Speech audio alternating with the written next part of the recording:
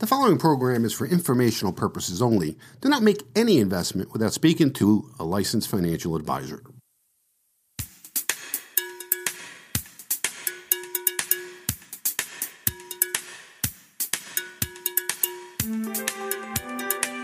It's time for Americans to grow up and become financially responsible. Let's talk about something important. If you're in it for the money, that's not a bad thing. Do you realize how much money he just saved us? This is The Financial Physician with Lou Scatigna. The Financial Physician. It's the fastest hour in Money Talk Radio. It's also my pleasure to see to it that decent, hardworking people in this community aren't robbed blind by a pack of money-mad pirates. This is financial advice you can take to the bank. He's your money man. Show me the money. Your source for straightforward, no-nonsense financial advice. Bring me your money questions because I'm here to help. And now, here he is, the Financial Physician, America's money doctor, Lou Scatigna. Hello, my friends. How are you? And welcome to the December 24th, Christmas Eve broadcast of the Financial Physician. Lou Scatigna here, certified financial planner and your money doctor. Each and every week, we upload our 2-hour program Sunday morning, 7 a.m., and it just so happens to be that 7 a.m. this Sunday is Christmas Eve. Hopefully, you're having a great Christmas season and you're ready for the big holiday. If you're listening to this show after Christmas, hopefully you had a wonderful Christmas with your family. A lot to talk about today, isn't there, every week? The most important thing, obviously, this week is the Colorado Supreme Court is saying that Donald Trump is disqualified for running for president in that state or being on the ballot because of his insurrection. The leftists are out of control. I mean, the Trump derangement syndrome does not end anywhere. And you know I have a lot to say about that. And I was actually going to open the show with it, but I'll save it for later. We always try to open the show with financial stuff, and we save the political stuff for later in the program. But this is so big. This is, you want to talk about attack on democracy and the ability of the people to choose who they want to elect as their leaders. I mean, that's what we're up against here. I mean, we're up against a Marxist left-wing revolution in this country, and it's totally out of control. Totally out of control. The border now this week, every day, 12,000, 14,000 people are coming right across our border into our country. We'll talk about that. A lot of men, military age, a lot of Chinese, Pakistanis, Middle Easterners, and it seems that this administration doesn't care. As a matter of fact, they do care. They're very happy about it. And you have to ask the question, why? And I think the whole thing is totally treasonous, and we'll dive into that a little later. I opened the show today with the dreaded Medicare letter. If you've received this, you know what I'm talking about. The dreaded income-related monthly adjustment amount letter, or the IRMMA, IRMMA letter. And what is this thing? Now, I just got a call from a client 2 weeks ago that got one of these letters. And most people think that the premiums on Medicare Part B are the same for everybody, and they're not. You know, unlike auto insurance or homeowners insurance or pretty much any other type of insurance, if your premium goes up, it doesn't mean that you're getting more services or you get more protection. That's not the way Medicare Part B premium works. The way it works is based on your income. And if you have a year where you have extra income, you go over a certain limit, you're going to get the dreaded letter. It comes from Social Security saying that at least for 1 year, your premiums are going up on Medicare Part B. And a lot of people are surprised to get this letter. They don't know that Medicare Part B premiums are based on income. And they do something that increases their income. They take a large capital gain, or they take a big distribution from a retirement plan, or some income comes into their life. That's taxable income that all of a sudden they find out 2 years later. Now, there's usually a 2-year delay on this. So if your income goes over the limits, and I'll go over the limits in a second, but if your income 2 years ago went over the limit, you're going to get the letter now. Now, it doesn't last forever, this extra premium. If your income comes down to the next year, it'll drop as well. So it's a 1-year thing. So the income from 2 years ago determines, now this is Part D too, it's not just Part B. Your premiums go up on Part D prescription drug coverage as well. Now, your premium is based on what they call your modified adjusted gross income. What is that? When we talk taxes, many times we're talking about taxable income. And taxable income is your gross income, your salary, your taxable part of your Social Security, your pension, capital gains, interest, dividends, rent, and municipal bond interest, which usually is not taxable, but it goes into this equation for your income. And that's why you got to report tax-free municipal bond income on your tax return, because it's part of the modified adjusted gross income. Now, typically when we talk taxable income, well, you take the adjusted gross income and you subtract from it deductions, like the standard deduction, if you take that, and most Americans do these days because it is so generous. Or if you itemize deductions on Schedule A, you deduct that from your adjusted gross income, and then you get your taxable income. Taxable income is important because taxable income is what determines your tax bracket. But for this case, when we're talking about Medicare Part B premiums, it's just the modified adjusted gross income. It's not the taxable income, so you have no deductions against it. Well, you do. You have a couple of above-line deductions, they call it, like an IRA contribution or something like that. That would go into lowering your modified adjusted gross income. So you have to be, if you're on Medicare, you have to be aware that if you do anything financially that's going to increase your income, that you better be aware what those limits are. So let's talk about what the limits are. Let's use 2023 numbers. These numbers are going to go up a little bit for 2024. If you're a single person and you file a single tax return, the modified adjusted gross income that'll start triggering is $97,000. If you're under $97,000, you're single, you pay $164.90 in 2023. Oh, by the way, that's going up. In 2024, the Medicare Part B premium, the lowest premium anybody's going to pay, is going up about $10 a month. It's going from $164.90 to $174.70.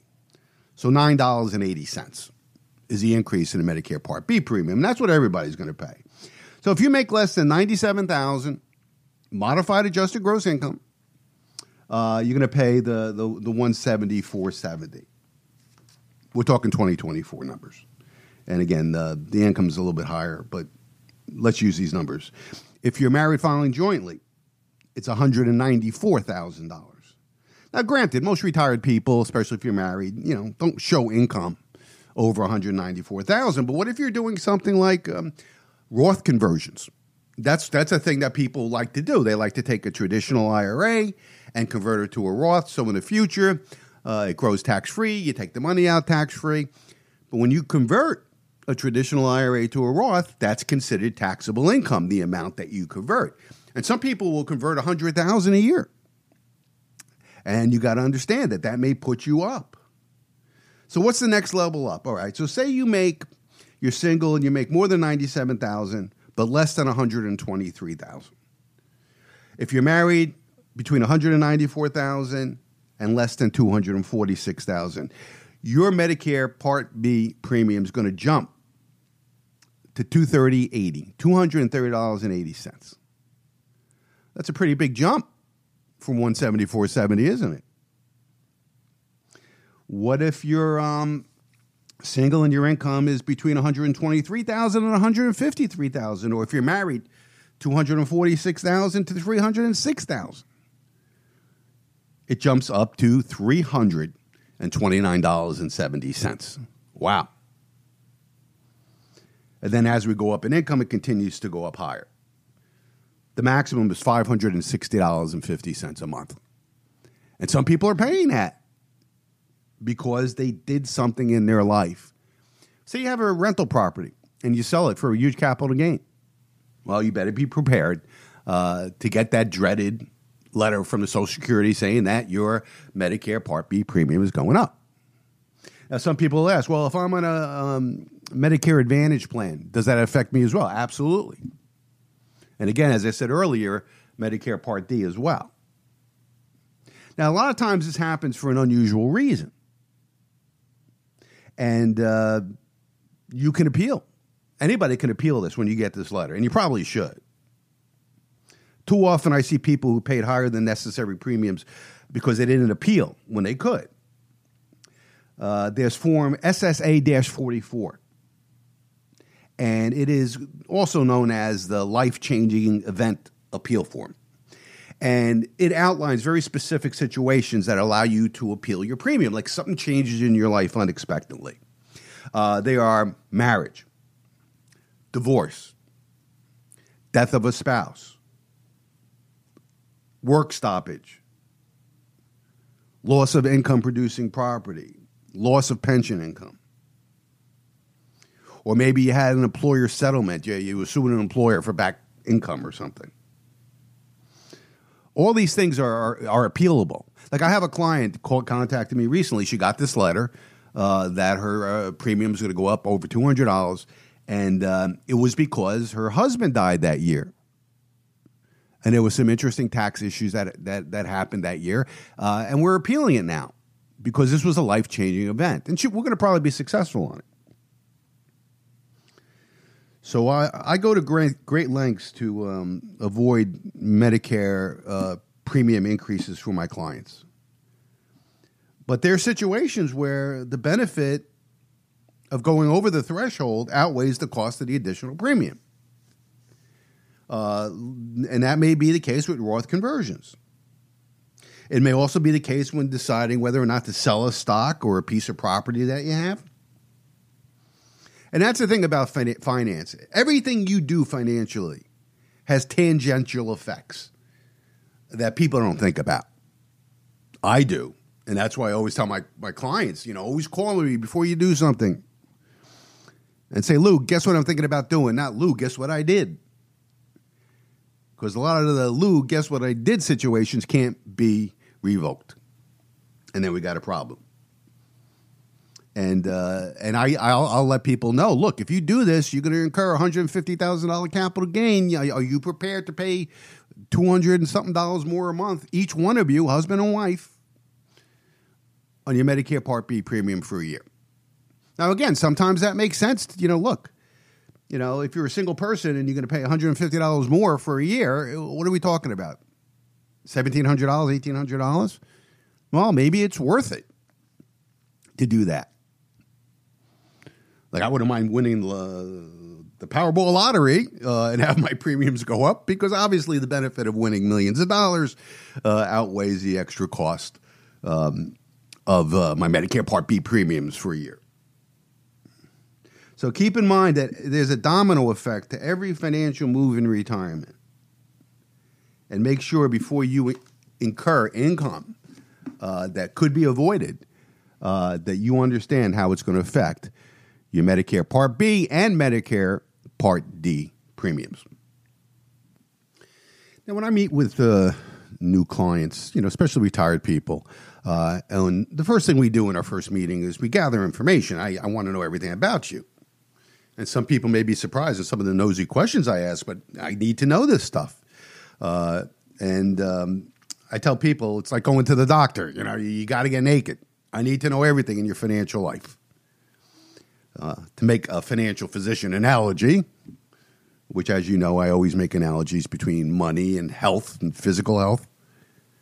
And one of the things that always comes up afterwards is, how are we doing, Lou? How do we compare to other people you meet in our situation, our age, people entering retirement? People want to know that, and I want them to know it because I get excited when I tell people, you're in the top 5% of income earners in retirement. And when my potential clients are fine financially, I want them to know that. Because many of us, even though we have resources, we're in a higher echelon, many of us still have self-doubt. Do we have enough money, compared to everybody else? You don't know what everybody else has, right? You don't know what the average income is or the average assets are. So I love it to be able to tell a client, look, you're in great financial shape. Now, maybe they have to move the pieces on the chessboard around. Maybe their portfolio asset allocation is wrong. Maybe they need to become more conservative. That's all part of financial planning. But as far as how am I compared to the average American at this stage of their life? And I love to tell them. And if there's, husband and wife, I tell the wife, I say, when you put your head on a pillow tonight I want you to know that you're never going to run out of money and you don't have any financial worries. That's a peace of mind to give somebody. And I've had people, as they're leaving my conference room, say, Lou, you really made me feel better, or you made us feel better. We didn't really know where we stood. And many people don't know that they're well off, that they're fine. So how do you know where are you as far as income percentile? Where are you? How does that divide up the scale? And there's a website called Political Calculations Blog. And they set up this template where you can plug in your income, and it'll tell you exactly what percentage you're in. That's Political Calculations Blog. Just Google it. And they give you a nice visual. They'll show it on a graph, and they'll show you the percent where you are. Now, let's talk individuals, and let's talk households. Take an individual. What is the median income, where 50% of the people earn less than that and 50% earn more than that? Well, it's pretty low. It's $40,480. Now, we're talking individuals. I'm not talking a whole family. I'm not talking husband and wife. I'm just talking about the average individual that works. 50% make less than $40,480, and 50% make more. Now, the average is higher because the people who make more pull the average up. So the average is about $59,430. Now, if you make $59,430, you're at about the top. You're up right around 65%, meaning 35% people make more than you, 65% make less than you. Now, as we go up in income, of course, once you're up to 100,000, you're in the top 18%. Again, these are individuals, and obviously, as you go closer to $1 million, you're in the top 1% or the top fraction of 1%. How about households? When we take into consideration all the money that's coming into the house, husband, wife. If your elderly parents live with you, their Social Security check, that's all household income. Now, the numbers go up now, of course, because now you have more than one person earning. So the median, the 50% level for a household, and these are figures from 2022. I guess they may be slightly higher in 2023, but for full disclosure, it was 2022 numbers. So 50% make less than $74,580 families, and 50% make more. What's the average? The average, again, is higher because the higher income families pull up the average. The average amount of money is $106,400, which puts you, again, right about the 65% level, meaning 35% make more than you, and 65% make less than your family. So if you're making, $100,000 a year in the family, which is not a lot of money in America these days, as we all know. I mean, that's pre-tax money. We're not talking about what you take home. I mean, what is $100,000 now? It's a struggle. It's paycheck to paycheck. It's struggling to put groceries on the table, food. So my guess is probably more like $200,000, but that puts you in the top 15% of Americans. Meaning that 85% of Americans don't have $200,000 coming into their family per year.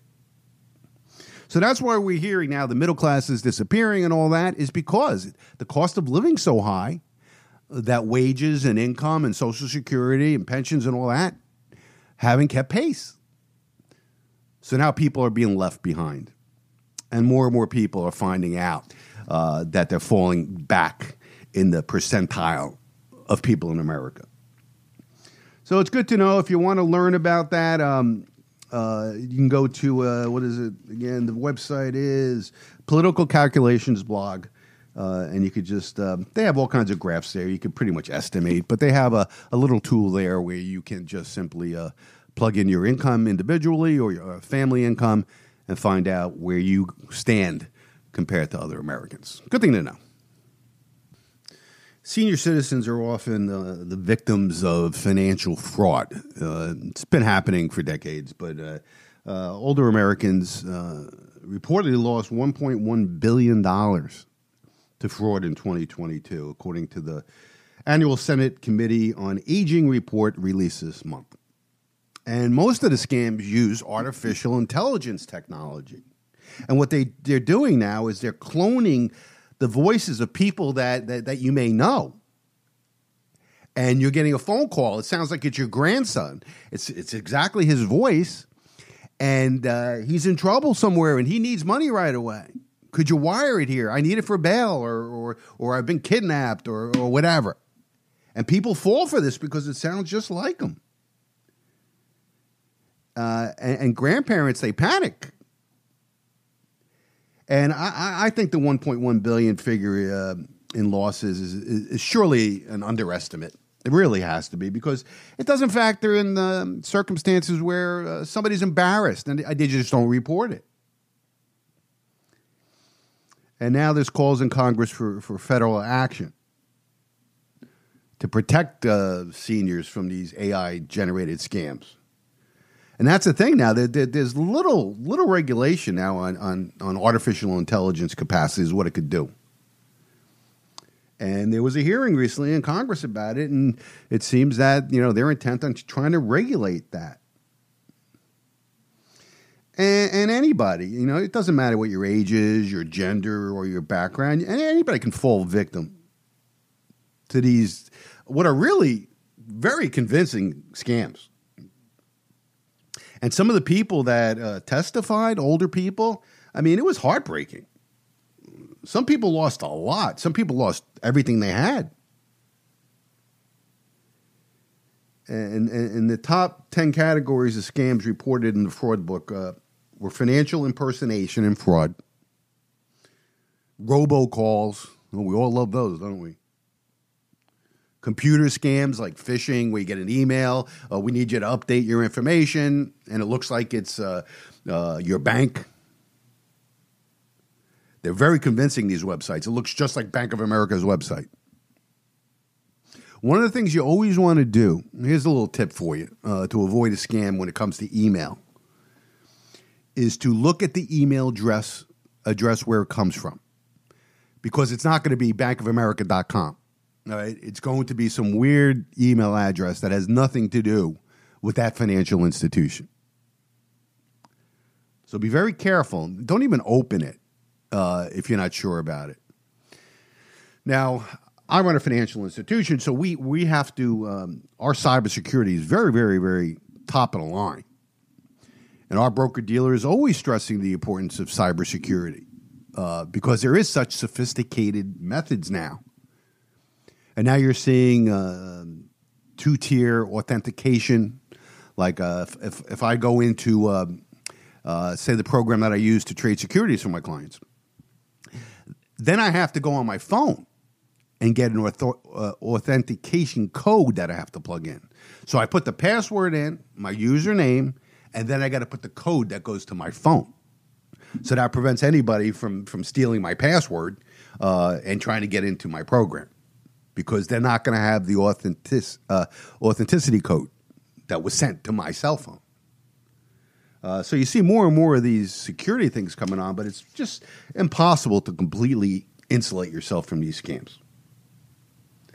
One older couple, they were featured in a video, a testimony in the hearing. They received a call from who they thought was their daughter. She sounded distressed and asked for help. It sounded just like her.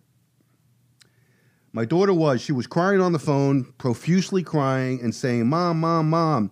And of course, my wife was saying, Leanne, what is the matter?" And she repeated it again, "Mom, Mom, Mom." And it sounded exactly like her. That's what the victim said. Gary Schaldhorn, a Philadelphia-based attorney and another targeted victim of an AI voice scam. They call it voice cloning scam. He also testified at the hearing, and he said that he almost, now this is an attorney, a Philadelphia attorney, right? They're supposed to be the best, right? Almost sent $9,000 to the scammer until he confirmed with his daughter-in-law that it was an extortion attempt. And that's the thing, if you're getting a message or a phone call from somebody, don't send any money until you double check and make sure that it is your daughter and your daughter's not home saying, "I don't know what you're talking about, Mom." Now, the question is, I don't know the answer to this. How does the scammers get the voice of one of your loved ones? Your daughter, your son, your grandkids? I don't know how that works, but they do. So in this case, the scammer posing as an attorney called this other attorney requesting funds to bail his son out of jail for causing a car accident and failing a breathalyzer test. Now, maybe his son is the kind of guy that wouldn't surprise him. I don't know. So this, again, Philadelphia attorney goes on, there's no doubt in my mind that it was his voice on the phone. It was the exact cadence with which he speaks, he said. I sat motionless in my car just trying to process these events. How did they get my son's voice? The only conclusion I can come up with is that they used artificial intelligence or AI to clone his voice.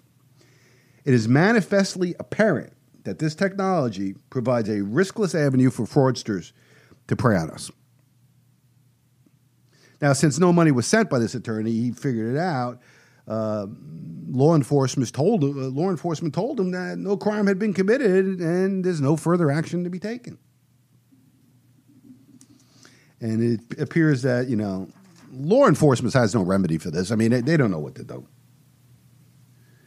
And I don't really know what the answer is to it. But if anybody knows how to get your voice, or they get your son or your daughter's voice and they're able to clone it, if you know how that's done, send me an email, lou@thefinancialphysician.com. I'd love to know. And I'll share it with the rest of our listeners. But, be very careful. Just don't think because it sounds like a loved one that it's definitely them, especially when money's involved. Your radar should go up right away. And, emotionally, look, if, I hear my daughter's, it's her voice and she's crying on the phone and she's in trouble, the first thing you want to do is help her, right? But unfortunately, because of these people, and you know what? I've always had this anger whenever I hear somebody scamming seniors or widows. I mean, there's a special place in hell for these people. Well, there should be. I mean, who would take advantage of an 80-year-old widowed woman and try to steal her life savings? I guess I shouldn't be surprised about that. I mean, I guess forever people have been preying on other people. There's really bad people out there. It seems like there's more bad people out there now than there ever has been before. But just be very careful. Be very careful with requests for information on the internet. Emails, if you're not sure, don't respond to it. Just don't. All right? The worst isn't going to happen to you if you don't do it. And most of the time, you're not going to get an email from your bank asking for your personal information. All right? They have your Social Security number. They have your birth date. They don't need you to update it. That's the thing. Once we're born, our birth date never changes. Our Social Security number never changes. So there's no reason to update this stuff. So the average family now is facing increasing financial difficulties due to elevated inflation, higher interest rates, maxed out credit cards, lack of personal savings. And we've had 2 years of negative real wage growth. What does that mean? Well, if inflation is going up 8% and your wages go up 3%, well, you have a negative 5%. You've lost 5% in purchasing power. And all due to the failures of Bidenomics. Although Biden will come out and tell you it's all good. And his spokeswoman, KJP, we'll get to her later. And the latest distress that a number of Americans are facing are upside-down auto loans. It's reached the highest level in almost 4 years. According to Edmunds.com, that's the automotive research firm, Edmunds. The number of Americans with auto loans underwater, and what does underwater mean? It means you owe more in the car than the car is worth. When I'm not talking about delinquencies where people are behind on their payments. That's going on too. But I'm talking about negative equity, underwater. The average now is $6,054. Negative equity. And why is that? Because cars are so expensive and interest rates are so high, many Americans have taken out 7-year loans. And as soon as you drive a new car out of the lot, it drops 20%. And many Americans are underwater the first day they buy the car. And because they're paying mostly interest in the beginning of the loan, the car continues to depreciate, but the loan balance is still very high. And that's called underwater. And when people are underwater in any investment, whether it's a house or a car, you tend to not care about it very much. You don't care if you don't pay for it. You don't care if they take it away from you. If I owe $300,000 on my house and it's only worth $250,000, here's the keys. What am I losing? Yeah, I'm losing a place to sleep and then, a house, but I'm not losing wealth. Same is true of a car. If I have a car that's worth $20,000, but my loan's $30,000, I'll take the car. I'm not losing any wealth in this. And that's what many Americans are doing. We're seeing an uptick, substantial uptick in repossessions due to negative equity, due to high interest rates, high payments. It's amazing how high car payments are now. I mean, many Americans are paying over $1,000 a month for a car. I mean, that's insane. You should never allow that to happen to yourself unless you're wealthy. And I'm not talking about Mercedes. I'm talking about, average American cars. I mean, what is it now? $50,000 for an average car? And the thing with most Americans is that when they buy a car, they have negative equity from their previous car, which the car dealership and finance is more than happy to roll that negative balance into the new loan to make the sale. So a lot of Americans are perpetually underwater. And it gets worse and worse, and it compounds when you continue to do that. You continue to buy a different car with negative equity from the previous car. Now, there's a perfect storm, and I told you this earlier this year, hitting the United States auto market right now. And the average new car loan has reached a record high $40,000. What's the payment on a $40,000 car loan? Well, it depends on the interest rate. It depends on the term, how long it is. But that's why many Americans are taking the 7-year loan. And it's inevitable they're going to be underwater if they're not underwater the first day. And most Americans can't afford their car payments right now. And we're seeing car debt now reach record highs. And we're in a situation now where the high cost of vehicles and the high interest rates being historically high right now, you have a lot of people that are in bad car loans. And you had many banks and stuff willing to finance subprime auto borrowers. And let's look at the subprime market. How many people? 6.11%. Or at least 60 days past due on their car loans. Subprime auto borrowers. That's the highest level ever. And that doesn't bode well for the economy, for the auto market, and for the average family. So cars is one of the big reasons why people fail financially. It always comes down to two things. Success and failure financially. It's cars and homes. How you buy them, how much you spend for them, how you finance them. Make all the difference.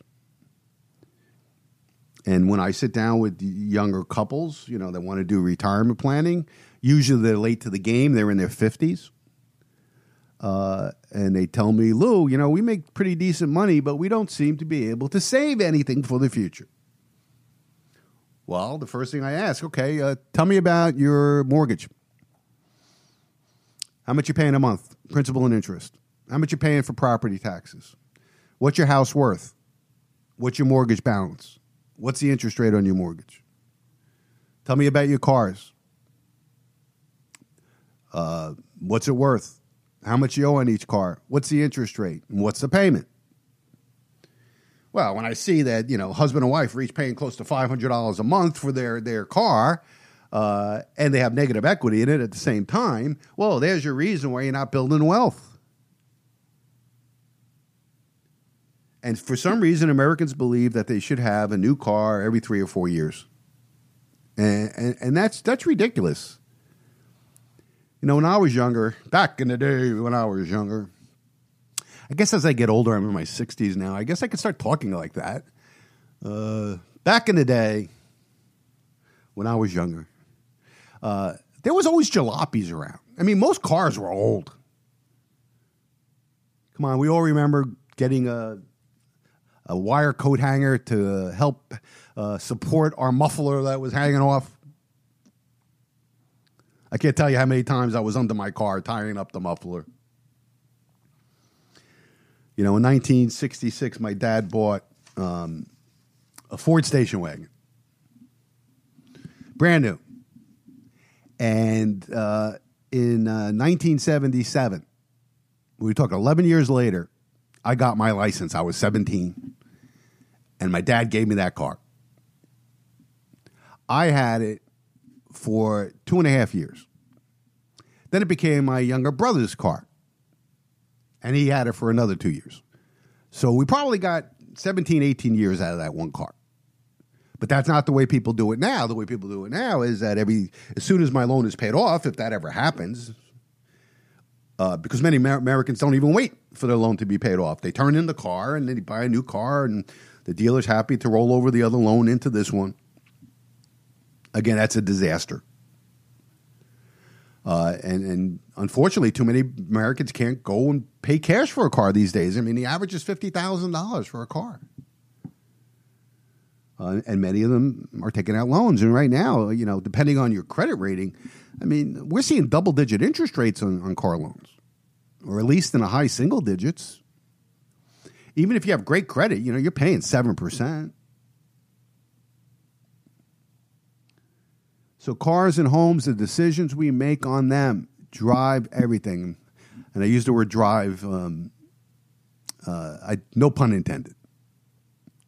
But it drives everything, your choices on cars and homes. And it comes down to responsibility. It comes down to discipline, to buy a house that you could afford under the right terms, not buying too much house. And again, back in the day, to reveal my age, I was the oldest of 6 kids. And believe me, I don't come from money. I don't. Just the opposite. I was the oldest of 6 kids. We lived in what turned out to be a 3-bedroom. It was really a 2-bedroom Cape Cod house. And we all lived in there. We had one functioning bathroom. Can you imagine that? 6 kids trying to get ready for school. 2 of them being women, girls. You know, it was interesting. My mother had 4 children, starting with me, in 4 years.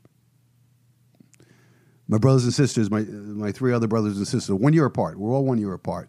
And then she waited 10 or 11 years and had 2 kids more down the line.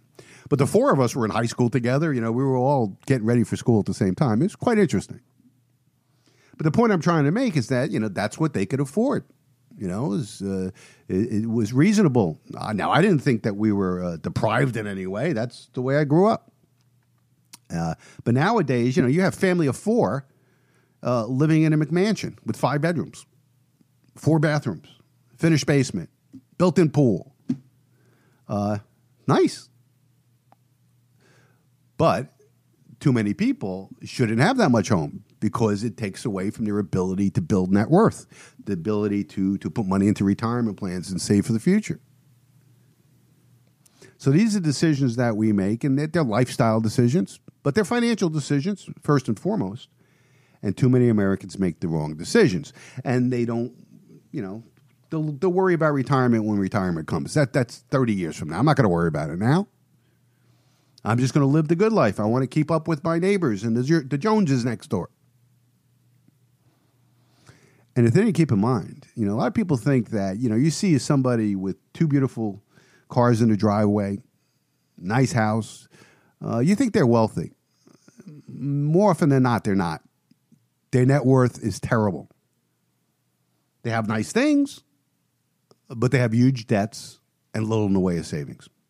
You know who the millionaires are? The ones with the small houses, the car that they've had for 10, 12 years, paid off. A book came out, God, it must be 30 years ago. It was called The Millionaire Next Door. And when I started in radio on WTTM, I'll never forget that station, WTTM in Trenton, New Jersey, I did the first financial show that I ever did at that station. And I was a guest on a program. I was scared crap. I was so nervous. I did the show. I must have done a decent job because the program director, after the show was over, offered me my own show. And that's how I got into radio, and I've been doing radio for 24 years, actually 25 years when you count TTM into it, and now we're doing the podcast. But that was the start of my radio career. I didn't go out there and try to be a radio talk show host. It basically fell in my lap. And then we took it to WOBM, where most of my radio career was WOBM, and we spent a couple of years on XM satellite radio. And many of you who listen to the podcast around the country know me from the XM program. Anyway, what's my point? Oh, the point was that on WTTM, on my show there, I interviewed the author of the book, The Millionaire Next Door. And I forgot the gentleman's name. I should remember, but it doesn't come to me right now. Anyway, and he was saying that, the millionaire next door, he goes, is the person that may have a small business, lives very responsibly, lives very frugally. You won't know they're a millionaire by looking at them. You won't know they're a millionaire by looking at their car or their home. Because the reason why they're a millionaire is because they don't waste their money on that stuff. Ego stuff. Their money's invested. It's in stocks and bonds. It's in retirement plans. It's in real estate. They have very little debt because they live within their means. And that's how they became a millionaire. Many people think, well, most people, millionaires, inherited the money. No, they worked really hard. Now, there's a balance that has to be achieved. I mean, you don't want to work hard. I mean, I don't get it. I mean, I know people who run their businesses, work 12-hour days, 6 days a week, never travel, don't enjoy their money. They're very wealthy. But what's the good of having money if you don't have a good life? And that's the thing. I mean, you could be overly frugal, and you could be overly extravagant in your spending. So you got to find a fine medium here. And that's a balanced life. That's how you become a money master in your life, is that you strike that balance between enjoying your life, enjoying the fruits of your labor, and making sure that you're planning for the future. And that's who the millionaire next door is. So don't judge your neighbors and everybody else and say, well, they must be doing really good because they got that new car. Well, sit down at their kitchen table when they're paying their bills and watch the check they write to the bank for that car or that house. Never judge a book by its cover. Now, that's another thing, too, is I've learned that in my practice. Sometimes a new client will come in and, they look like they just came off the street, a homeless person. And they have millions of dollars. And I've had people come in with the nicest suit and beautiful car and have very little. So again, never judge your book by its cover. You don't really know what their financial situation is. And too many Americans fail financially because of homes and cars. And you don't want to straighten out your life? That's what I tell people. Downsize your house, sell your house, buy a smaller house with a smaller mortgage, buy a used car instead of a new one. Once you pay off the loan, don't trade into a new car. Keep it until it's dead or until it becomes either a safety issue or you just put too much money into it to keep it roadworthy.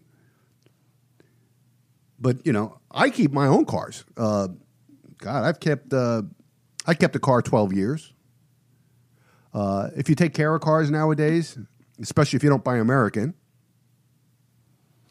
I'm sure United Auto Workers Union won't like that. But if you buy a good Honda or a Hyundai or a good Asian car and you take care of it, it's going to last 250,000 miles. But the problem with most Americans is they want the newest, the greatest. We're being advertised to constantly. You put on a football game, all you see is, car and truck commercials, right? Trying to tell you why you need the new F-150 Ford truck. But yeah, it's nice to be car debt free. It's just amazing how people want a perpetual car payment their whole lives. I never got that. You know, I like to buy a car now. You know, I'm blessed to have the ability to pay cash for a car when I buy it. But even when I was taking car loans earlier in my career, I couldn't wait to pay it off. I couldn't wait to get to that last payment. Not so I could turn it in and get a new car, because now I can have a period in my life where I don't have any car payment. It's very fulfilling to have that. And then later in my life, I was fortunate enough to pay off my mortgage. Now I don't have a mortgage payment. It's nice not to have any debt in your life, and that's the goal we all need to have, especially as we're getting into retirement. Too many retired people now. You want to talk about a change in what I've seen in my 40-year career? So many more people entering retirement or in retirement now have mortgages, have car payments. Earlier in my career, I didn't see that very often. You know, most families lived in the same house their whole lives pretty much. And after 30 years, their mortgage was paid off. They didn't have a mortgage. Most of them didn't have car payments. Once their cars were paid off, they kept them. And they had a pension, which many people in retirement don't have now, in addition to Social Security. So I'm seeing a change where retired people were much more financially healthy a few decades ago versus people today who are entering retirement with mega debt. And I said it on this program many times. The big financial story in the future is going to be the record level of elderly poverty. And I hate to say that. It saddens me. And it saddens me every time I see an 80-something-year-old senior working in a supermarket. Because you know they don't want to be there. They're there because they have to be there. And this all comes back down to everything we've been talking about here. Cars and homes and the decisions that we make, buying them, financing them, how long we keep them. And the secret to financial success is very simple. Very, very simple. Be smart in the size home you buy. Be smart in how you buy cars and how you finance them and how long you keep them. That is the recipe for financial success. It's not difficult. You know, you don't need to read my book to figure it out. It's that simple. Cars and homes. And now it's a little bit more complicated than that, but it's cars and homes and the decisions we make. So make the right decision. All right, let's take a quick break. My name's Lou Scatigna. You're listening to The Financial Physician. Don't go away. Are you currently retired or planning to retire in the next 5 years? Hey, Lou Scatigna here, certified financial planner, personal finance author, president of AFM Investments. Why not join me for a comprehensive financial review at my downtown Toms River office? Banks are paying virtually nothing, and the stock market has become a risky casino. But there are ways to achieve reasonable returns without taking on big risks. Let me show you how. During our meeting, I will determine your net worth, find ways to maximize your income, and minimize your taxes. I'll review your estate plan and discuss strategies to protect your estate from nursing home costs. Managing your finances is more complicated than ever, but you don't have to go it alone. So make your no-obligation appointment today by calling 732-905-8100. That's 732-905-8100. Registered investment advisory services through Fortitude Advisory Group. Jersey Shore Septic and Sewer, a family-owned and operated premier septic installation and repair company with more than a decade of experience in the septic services. Jersey Shore Septic and Sewer provides full-service maintenance and cleaning services, pumping septic tanks, repairing broken sewer lines, cleaning of grease tanks for restaurants, as well as real estate septic inspections, repairs, and installations. Phone 732-600-8721 or go to jerseyshoreseptic.com to learn more. Jersey Shore Septic and Sewer, top quality work at the most affordable rates. All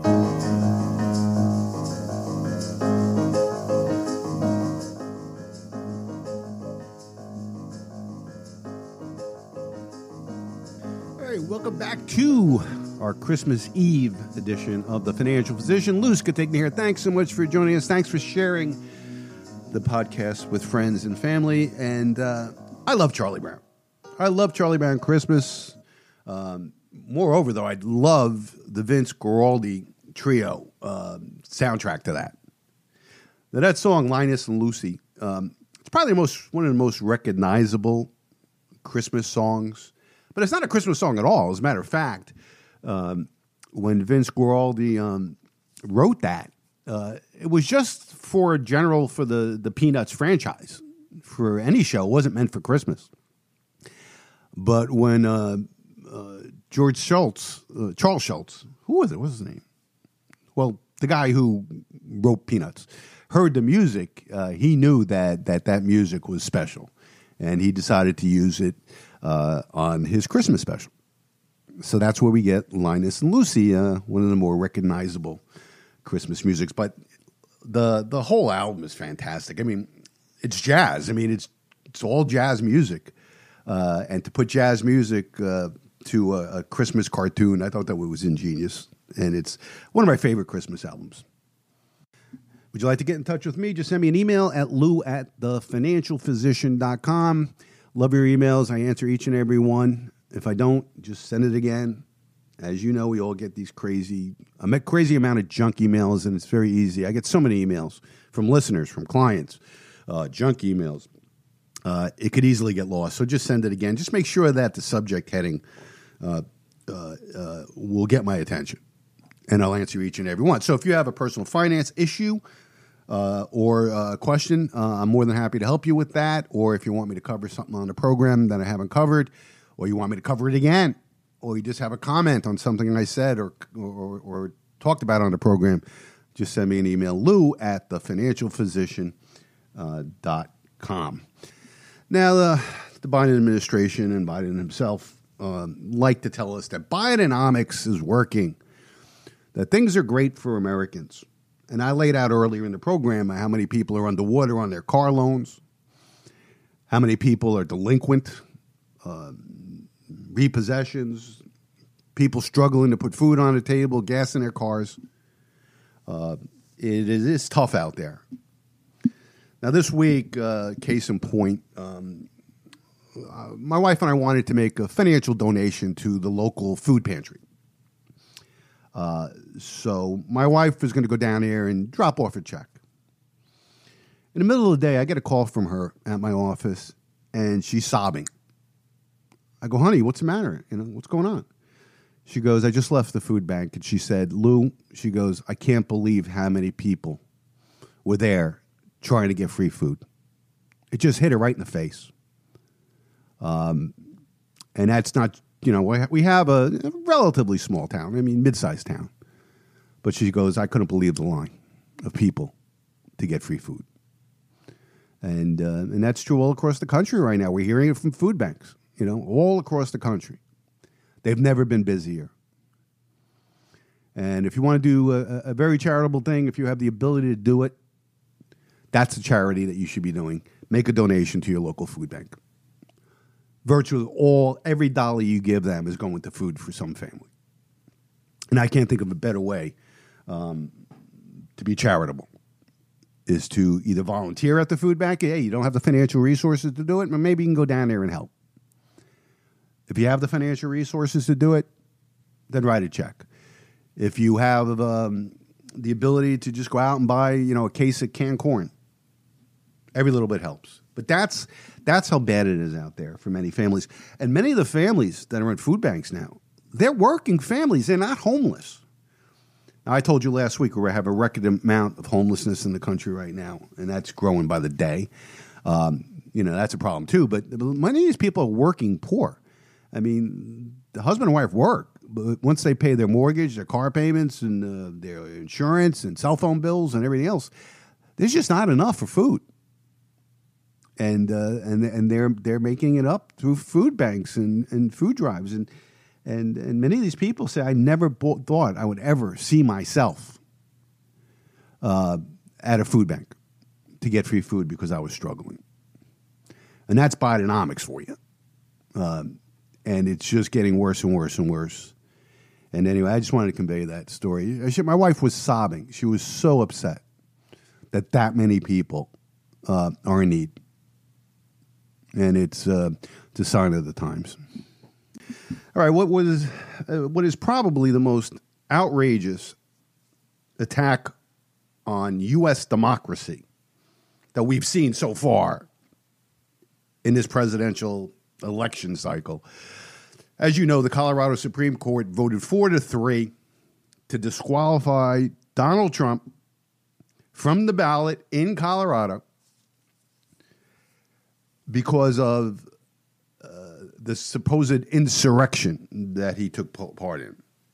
An insurrection that he hasn't been convicted of, nor has he been charged with anything regarding insurrection. But these 4 Democratic left-wing lunatics that call themselves Supreme Court judges in Colorado decided to convict Trump of a crime that he never committed, he's never been charged with, and he hasn't been found guilty of. This is election interference that it's gone out of control. I mean, think about what they've done to this man. I mean, he's got 91 indictments against him, not one for insurrection, by the way, or sedition. That never happened. And now you got these. Now, this is not just Colorado. This is going on in 10 states that are trying to get him off the ballot. I mean, we've gone, off the cliff here. And talk about destabilizing democracy in this country. These 4 justices, what they've just done was destabilize what has been a stable system of democracy in America. Not allowing the people to decide who they want their nominee to be and who they want their president to be. This is really starting to get, I don't want to say scary, but it's just insane. There's that word again. And everybody knows it. Now, the Supreme Court's going to overturn this.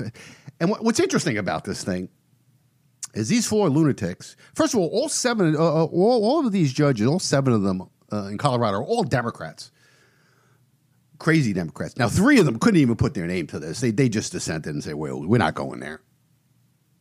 But these 4 other ones who are left-wing crazies decided to throw the country. Jonathan Turley, I'll play some of him later.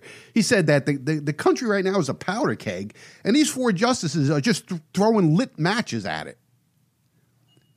And it's totally outrageous. They'll stop at nothing. These people are so deranged about Trump. Oh, they're so scared of him, what he's going to do once he comes back. They have the narrative now. He's going to be authoritarian. He's Hitler. He's going to lock up illegals, and he's going to kill his people.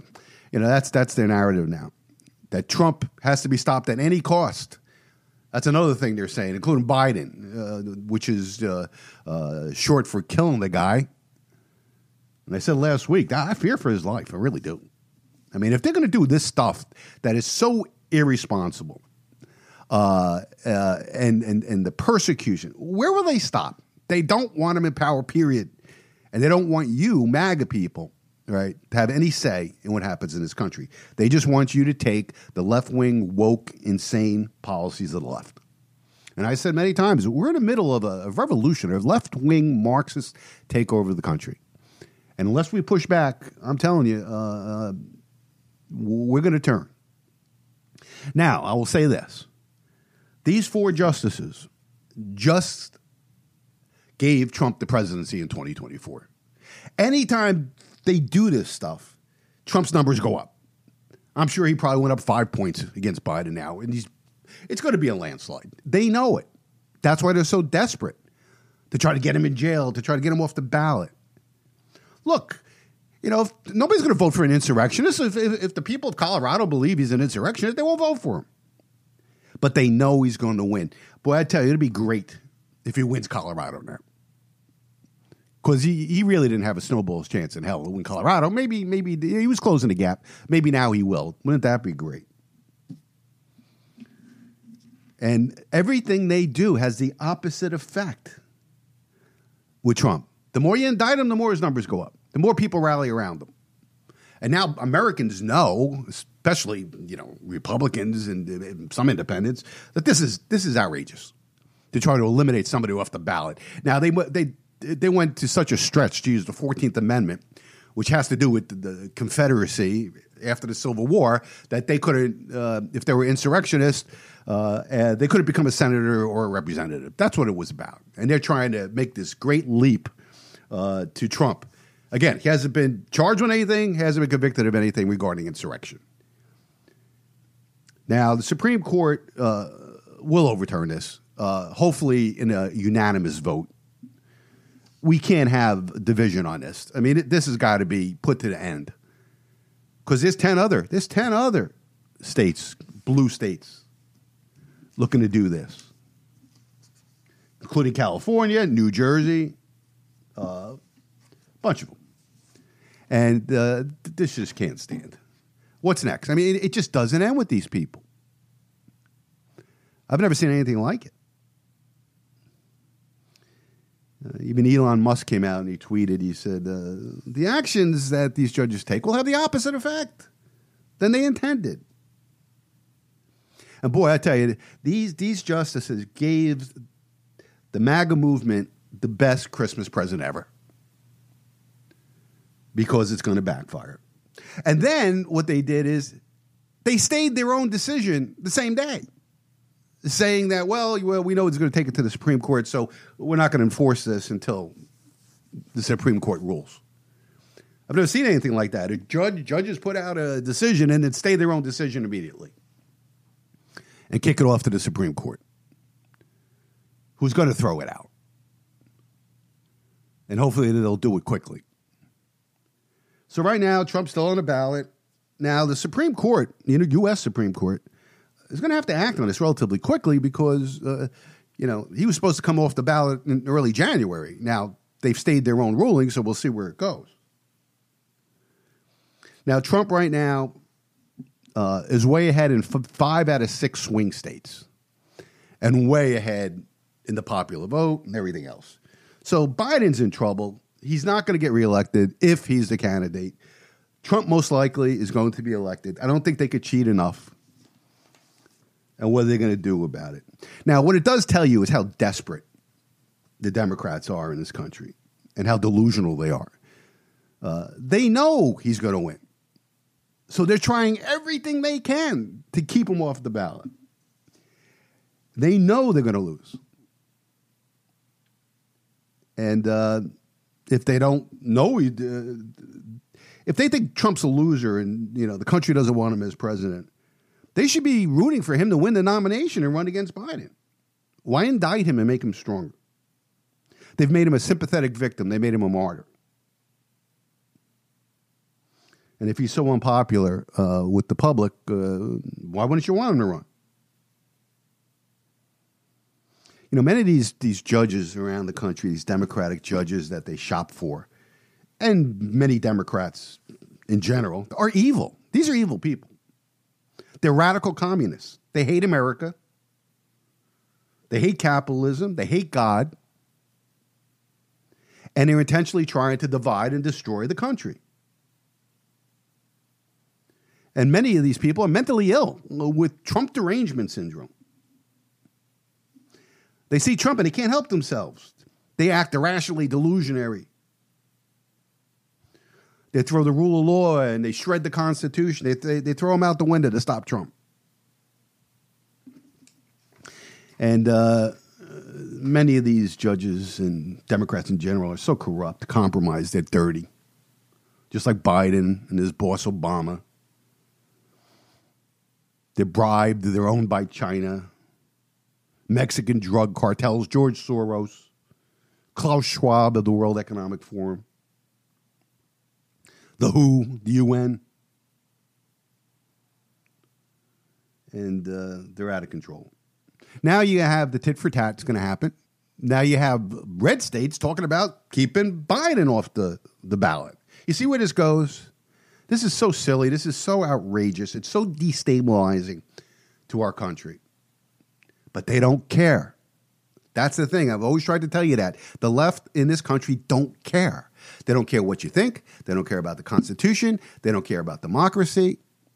They only care about their power.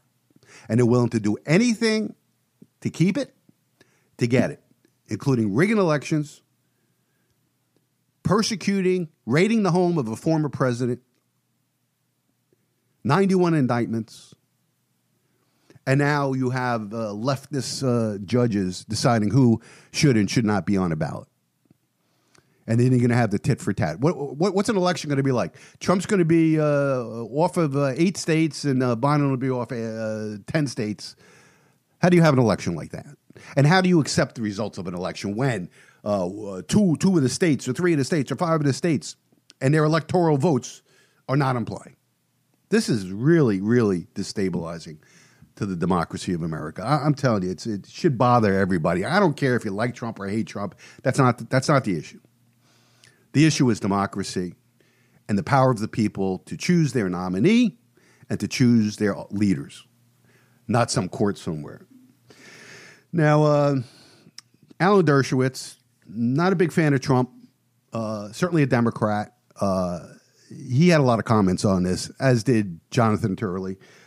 These are constitutional experts, professors, and it's purely, and they'll note it, it's purely unconstitutional. Here's Dershowitz's take on it. This is an attempt to totally manipulate an amendment that was never designed to disqualify people in future elections. It was a Civil War amendment. It's an attempt to manipulate this amendment just to get Trump. Title of my book, Get Trump. This is just another example of that. If you look at the Constitution, it is as clear as could be that the 14th Amendment can be implemented only by Congress, not by state legislatures. The Congress shall have the power to enforce by appropriate legislation the provisions of this article, and it's logical. Remember who wrote the 14th Amendment? Radical Republican Reconstructionists. You think they would give the power to decide who's going to run for president to Mississippi and Alabama? Of course not. It's the most absurd argument historically and constitutionally. And the text of the amendment doesn't even apply to the president of the United States. It applies to senators, representatives, and electors. So this is a stretch beyond all stretching. Now, he's asked in the interview, do you think that the Supreme Court will take this Colorado thing? And it's pretty obvious that they have to. This one they have no choice on. They have a choice on the immunity. They can put that off. Trump today came in and said, we don't want to rush this, do it in the normal way. This one they have to take because he's going to be taken off the ballot in early January. So my prediction is they'll give a stay. There's already a stay in the state court, but it's only until early January. They'll give a stay that takes us probably through the primary. Jonathan Turley is a constitutional law professor at Washington University. And he's on Fox News all the time. He's their resident constitutional scholar. And they asked him his opinion on this, and this is what he had to say, specifically regarding the fact that Trump hasn't been charged with insurrection. So how could you even use that as a reason to block him off the ballot in Colorado? Notably, Trump was not charged with that. You had a very motivated special counsel in Jack Smith who hit Trump with anything he could, but he conspicuously left out incitement, insurrection, sedition, because he couldn't prove it, because the evidence is not there. So that only adds to the problems here. But the real issue for the Supreme Court is far more fundamental and frankly chilling.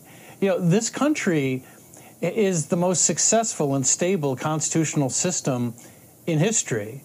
Now, after 2 centuries of that, what these 4 justices have done was to introduce a destabilizing element in that system. And it's going to go to the Supreme Court. And this may be the ultimate challenge for Chief Justice Roberts. I don't have much question they will overturn this decision. But they should do it unanimously. They should do it in one voice. All 9. Not divide on this. It's too important not to speak as one. Yeah, that is something to watch for. Meanwhile, we remember moments like this. Flashback to Joe Biden on Donald Trump. This was November 2022, Jonathan. Listen. We just have to demonstrate that he will not take power if he does run, making sure he, under legitimate efforts of our Constitution, does not become the next president again. Well, the president's remarks really are troubling because it sends that by any means message that will use any means possible to keep Trump out of office. No one is worth shredding the Constitution. What is being done here is dangerous. The path that was laid out by these 4 justices is a path we should not go down, and we should, as a united people, Democrats and Republicans, like the Democrats that dissented on this court, say enough. Jonathan, they don't care. They just don't care. It's just Trump derangement syndrome. And like Biden said, we're going to stop him by any means necessary, regardless of what the electorate want. See, that's the thing about this, is it doesn't matter what the people vote for. They're going to stop him because they don't care what you want. That's what you have to understand about these people. They don't care. They don't care what rules they break. They don't care what laws they break. They don't care what constitution they break, as long as they stay in power. And the problem is the Republicans don't have the balls to do what they do. I'd be surprised if we see Republican states starting to do the same thing with Biden. The Democrats don't fight fair. They never have. They never will. They'll cheat. They'll steal. They'll rig elections. They'll do anything it takes. Whereas Republicans try to play by the rules of the game. And it's pretty hard to win a game when the other side's always cheating. And you always play by the rules. I don't believe this tit-for-tat thing is the way to go either. It's not good for our country. It really isn't. But the bottom line is Trump is going to get the nomination. As it stands right now, if Joe Biden is the nominee, Trump will win by a landslide. The question is, then what? Do you think that the left in this country is just going to just accept it? Donald Trump wins the election. He's the next president. Do you not think that there's riots planned? That would make the George Floyd riots look like nothing? They will not accept losing power, I'm telling you. And there'll be riots. God knows what these crazy people and journalists will say and incite. Our country, 2024, is going to be one for the ages. It's one of the more dangerous times in our country's history. Now, the next couple of weeks are big weeks for the show. Next week, we're going to do our 2023 review, financial and political. And we'll compare it to what some of my forecasts were. And then the following week, so I guess that would be New Year's Eve. And then the following week, I'm going to do my 2024 forecast. And boy, let me tell you, I've been working on this for some time. It's a doozy. I hope I'm wrong. I really do. But this is going to be one of the more volatile, unstable times in our country's history. And it's because of people like these Colorado judges that don't care about the Constitution, do not care about the divisiveness that they're causing, the shredding of our Constitution and democracy. They don't care. And these are judges. These are Supreme Court judges. Imagine what the wacko leftists in this country. Well, they must be wacko to do this. But we're in for some very, very dangerous waters in 2024. Harry Dent is an economist. He was a professor, I believe, from Yale. He owns his own money management firm. And he came out this week with very, very dire predictions on the economy. He said since 2009, this has been 100% artificial, unprecedented money printing and deficits. $27 trillion over 15 years to be exact. This is off the charts, 100% artificial, which means we're in a dangerous state. I think 2024 is going to be the biggest single crash year we'll see in our lifetime. Wow. He goes on to say we need to get back down to normal, and we need to send a message to central banks.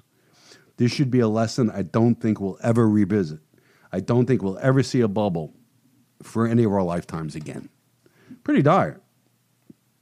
And he's a smart guy. And he goes on to say things are not going to come back to normal in a couple of years. And he said we may never see these levels in the stock market again in our lifetime. And he said this crash is not going to be a correction.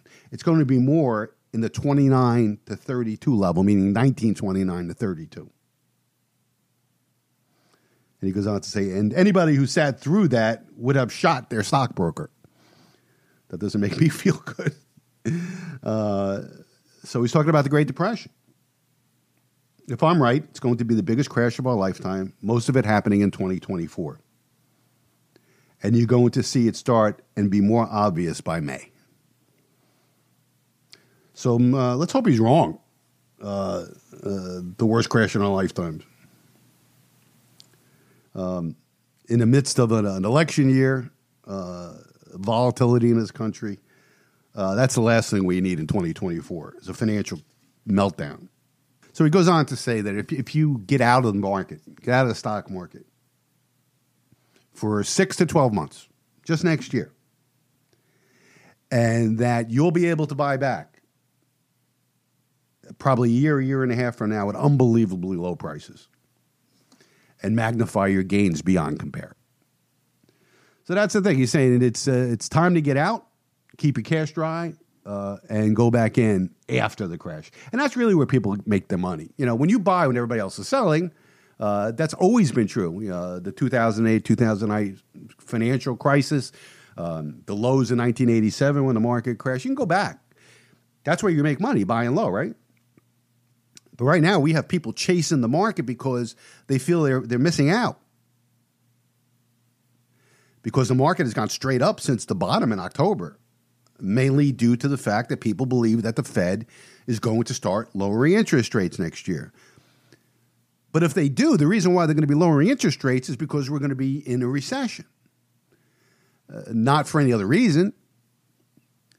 So I think that the market is misthinking this. I mean, lowering interest rates is not always good for the stock market, especially if they're lowering it because the economy's in the tank. Or according to Harry Dentier, is because the markets have crashed. Now, of course, there's other economists at Goldman Sachs and J.P. Morgan that are saying the opposite, that the S&P 500 is going to go up another 10% next year, and you know nobody knows till the market year is over, right? Back in October, everybody thought that we were heading for a major decline, and the highs were in the market, and then only to rip straight up in 2 months. And the markets are closing out what is a very, very good year. So only time will tell, and I'll give you my predictions on the stock market, the bond market, gold, oil, Bitcoin, not next week, but the week after on my 2024 forecast. So Biden's sinking in the polls daily.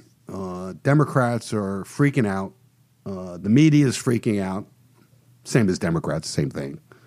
And they're getting a little delusional, and they're getting slightly insane. I shouldn't say slightly. Really insane. Thinking about any way to stop Trump. But Biden doesn't help himself. And the Biden administration don't help themselves either. They trot him out in all these different public appearances. The guy can't get through a public appearance without stammering, not knowing where he is, stumbling on his words. This week, I forgot exactly where he was. Doesn't really matter. But just listen to him talk. This is a guy who wants to be president for 4 more years.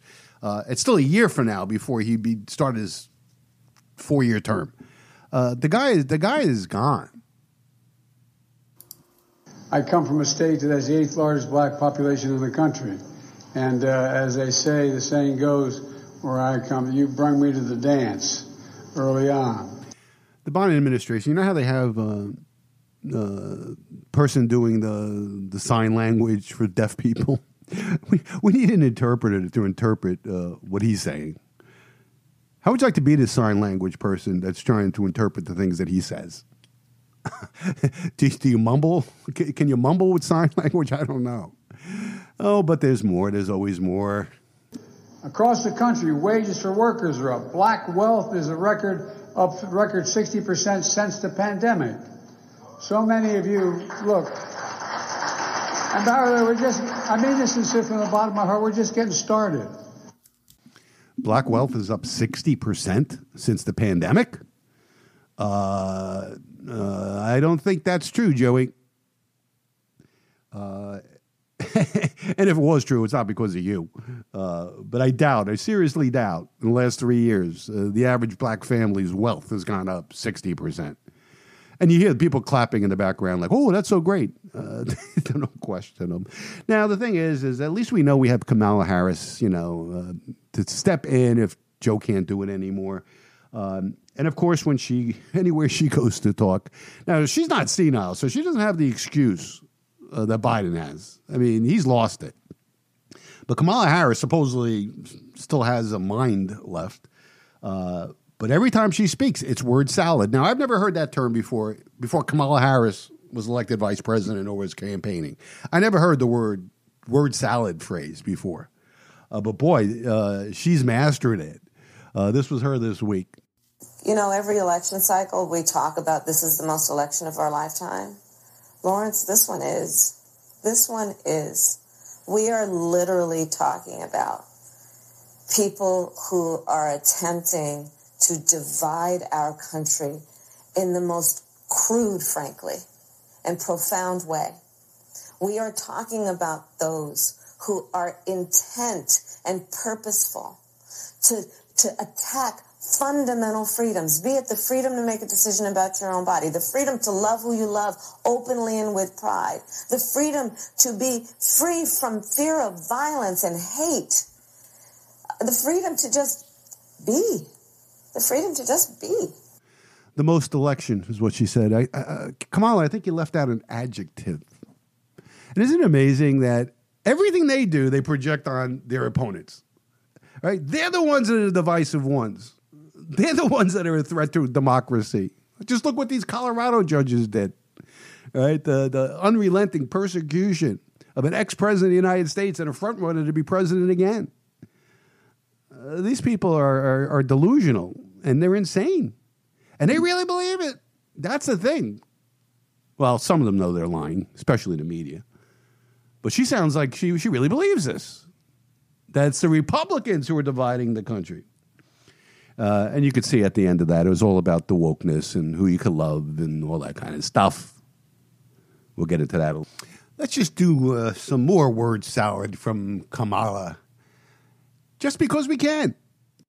At home one day and I said, well, why are conservatives bad, Mommy? Because I thought we were supposed to conserve things. I couldn't reconcile it. Now I can. Why is it that liberal women have such a crazy laugh? Like Hillary Clinton and Kamala Harris. Those are the laughs of a person that is, how should I say, not all there. Maybe a bit insane. All right, let's take a quick break. Be back right after these messages. Don't go away. AFM Investments Lou Skatigna has been serving Ocean County for over 35 years. AFM Investments brings a level of expertise, knowledge, and experience to the Jersey Shore that you would typically have to pursue with a premier investment firm on Wall Street. Whether you need income tax preparation or financial planning, he has the experience to help you with whatever your needs are. For more information, log on to afminvestments.net. Securities transactions through Lee Baldwin & Company. Member FINRA and SIPC. Registered advisory services through Argentis Advisors.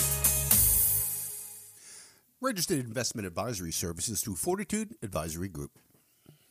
Do you have a home to sell? Do you need to buy a home? Or maybe you would like to consider a career in real estate? Well, you need to contact my brother, Mark Skatigna. He's the broker manager of Coldwell Banker Flanagan Realty on Route 70 in Manchester. Mark has helped so many of my clients with either the sale of their home or to purchase a new home. All of them could not have been happier with his help. What about an exciting new career in real estate? Maybe you're finding you have more time on your hands than you would like to after retiring from your full-time job, and are also looking to make some extra income. With flexible hours to still enjoy your free time and income that could be limitless, Mark could train you to be as successful as you would like to be and enjoy a rewarding career in real estate. For help with any of your real estate needs, as well as any information on a career in real estate, call my brother Mark Skatigna at Coldwell Banker Flanagan Realty. His number is 732-657-6200. That's 732-657-6200. Mark Skatigna, Coldwell Banker Flanagan Realty. Give him a call. You'll be happy you did.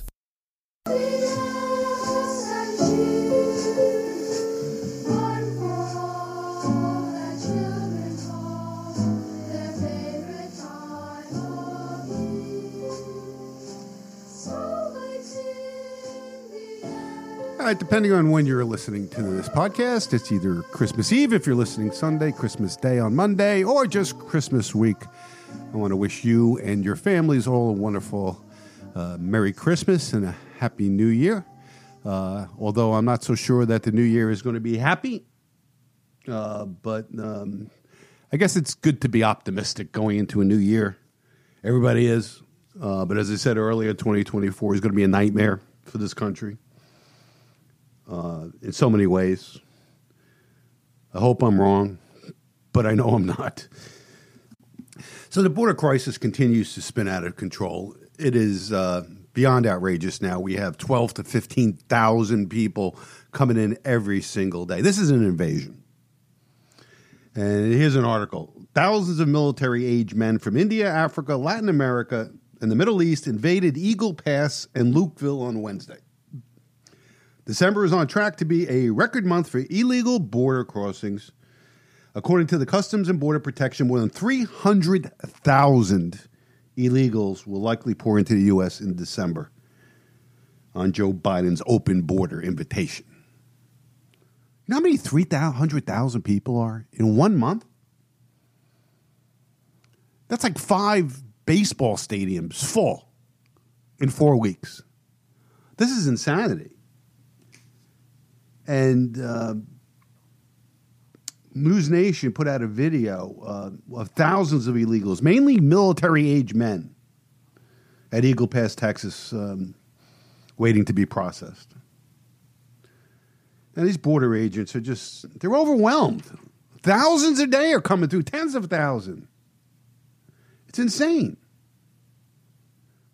And who are these people? We don't even know. But if you go out of the country, you have to go through customs and you have to go through immigration and they're going to have to take your picture and everything else. It's just unbelievable. How do these people like India and China, how do they get to Mexico first to come into our country? Where's the money come from?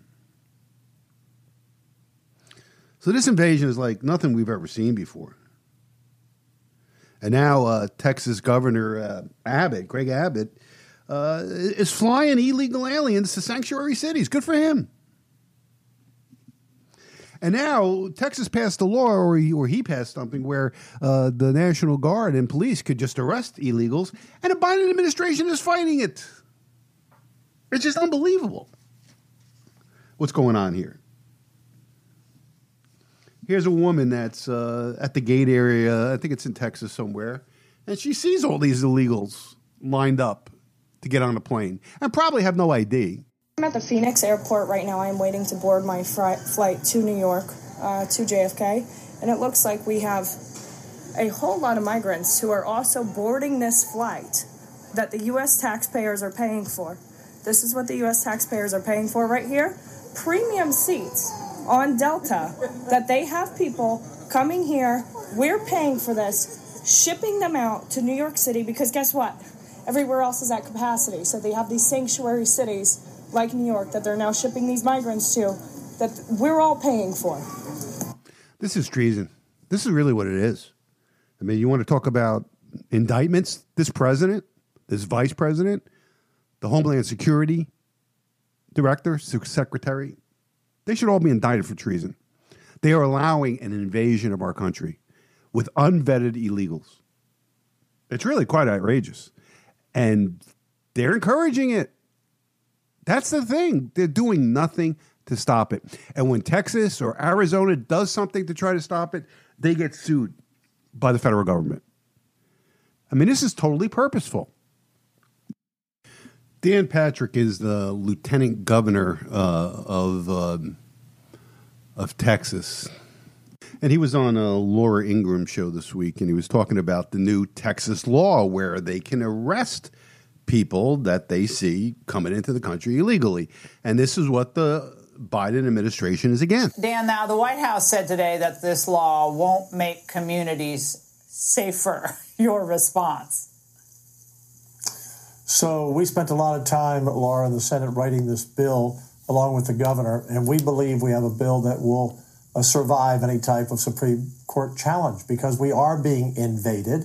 Arizona tried this about 10 years ago, but our law is different. It simply says that our law enforcement can arrest anyone, take them in, do a background check, photograph, do fingerprints. If they saw them cross the border illegally, we can do that. Or if they happen to reveal in the arrest stop that they crossed illegally, and then the magistrate will send them back and will escort them to the border. And they have a choice. They can go to jail or they can go back And if they go back and try to come back again and we arrest them again, the penalty gets even higher.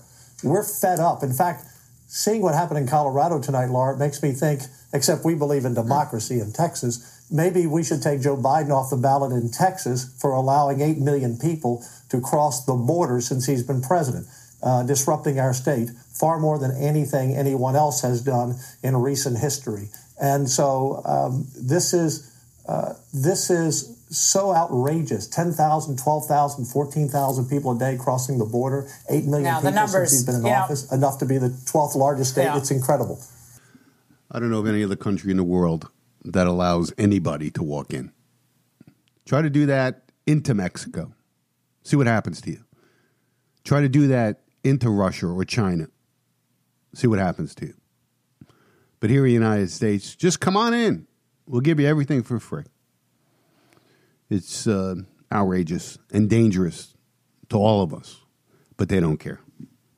Republican Congressman Tim Burchett, he sat for an interview with, I think it was Benny Johnson this week. And during the interview, Congressman Burchett said that conservative lawmakers are being blackmailed after being caught naked in a bed with a honeypot.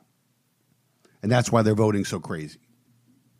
Now, I've been hearing this for years that when you go to Washington, D.C., especially as a freshman congressman or just getting started in Congress, not before long, you'll be invited to a party and they'll drug your drink and you'll wake up naked in bed with an underage girl or a guy if you're of that persuasion.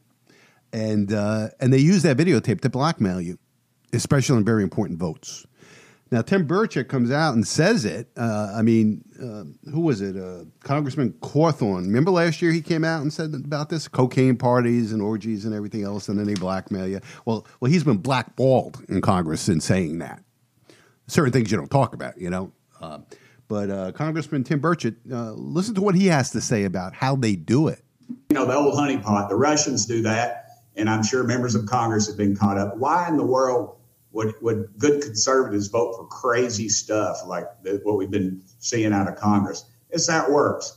You're visiting, you're out of the country or out of town, or you're in a motel or bar in D.C., and whatever you're into, women or men or whatever, comes up and they're very attractive and they're laughing at your jokes and you're buying them a drink. Next thing you know, you're in the motel room with them naked, and next thing you know, you're about to make a key vote, and what happens?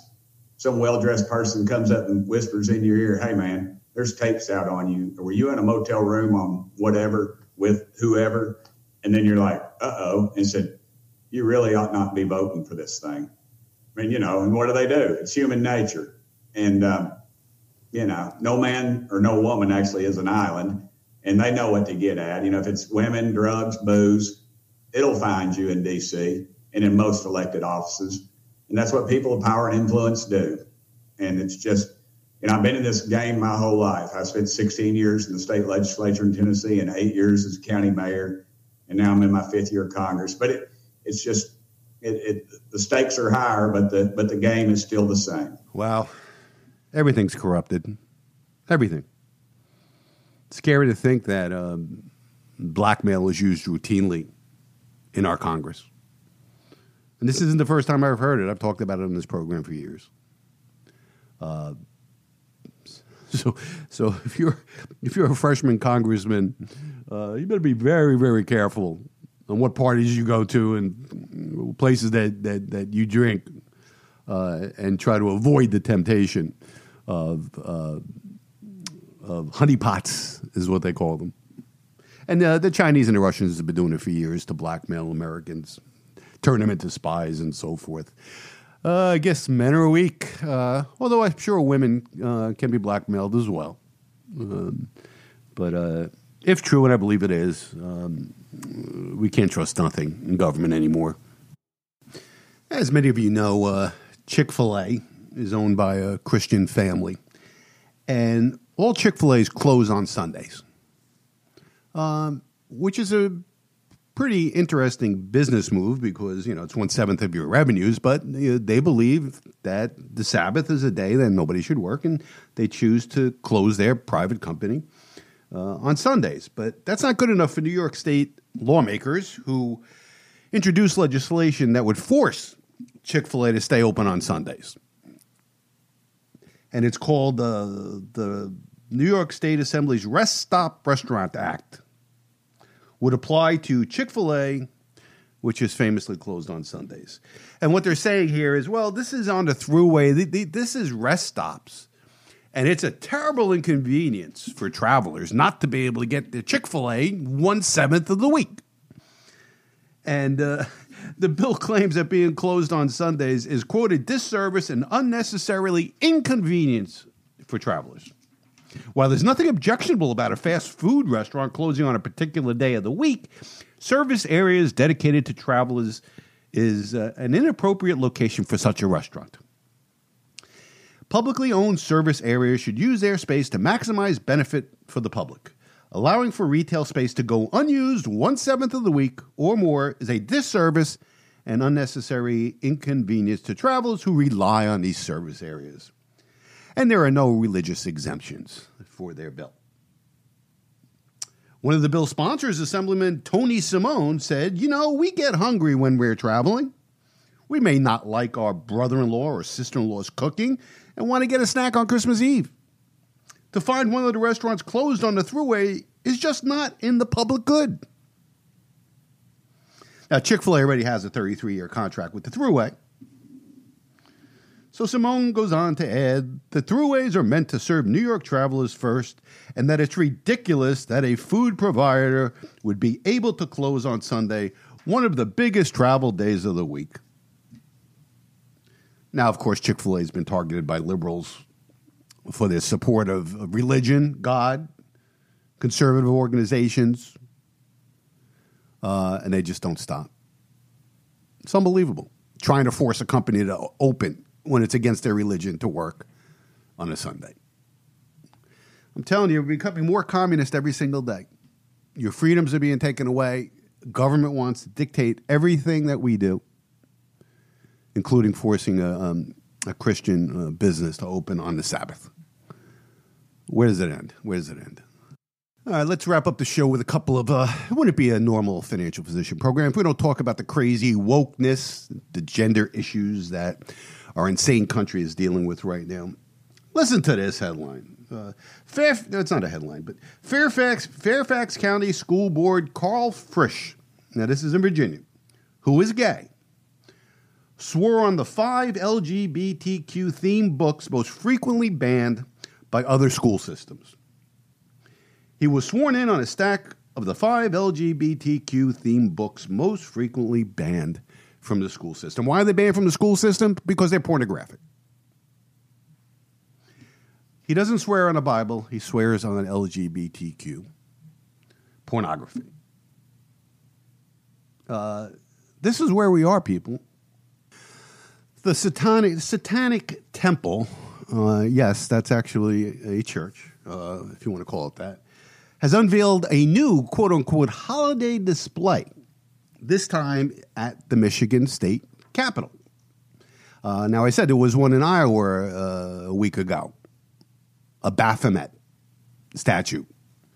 Now there's one in a satanic altar in Michigan's Capitol, and it didn't take long for a Democrat to kiss it. Samantha Skorka, a Michigan Democrat staffer, posted a photo to Twitter of her kissing the satanic display. She calls it sexy. She wrote this on her tweet before later deleting it. In the name of Satan, I claim the sexy satanic Baphomet goat altar at our Michigan Capitol. Amen. She followed up her tweet with the holiday solstice greetings to pagans. So when people show you who they are, you have to believe them. They don't even hide it anymore. Michigan Democrats recently passed legislation allowing abortion up to birth. That may explain why we have a Satan monument on state grounds, the state capitol. boy, we're living in really interesting times, to say the least. Check out this bit of insanity. The National Health Service in the UK has come under increased scrutiny after it rolled out a new £450 million IT system that only allows midwives to register the gender identity of newborn babies rather than their biological sex. So some midwives have gone public with this, complaining that the new Epic computer system is forcing gender identities on newborns. How do you put the gender identity of a newborn? Do you ask them when they're born that day?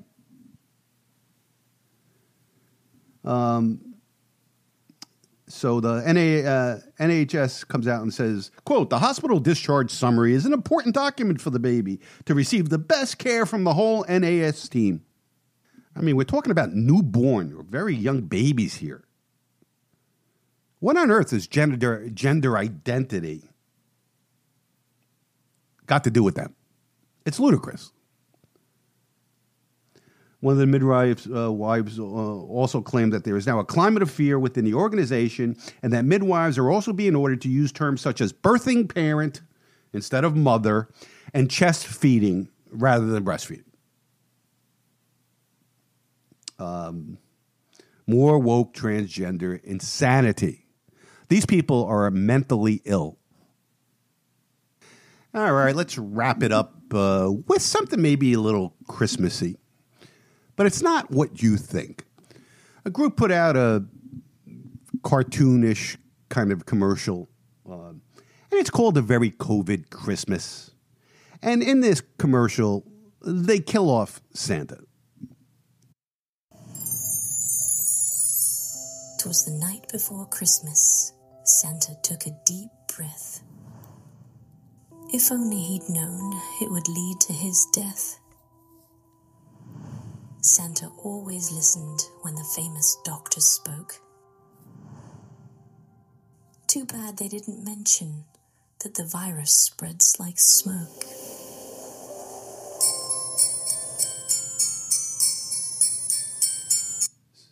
So make sure you get your vaccines. That's what this is all about. There's nothing sacred anymore. No, nothing is sacred anymore, that's for sure. We live in incredible, insane times.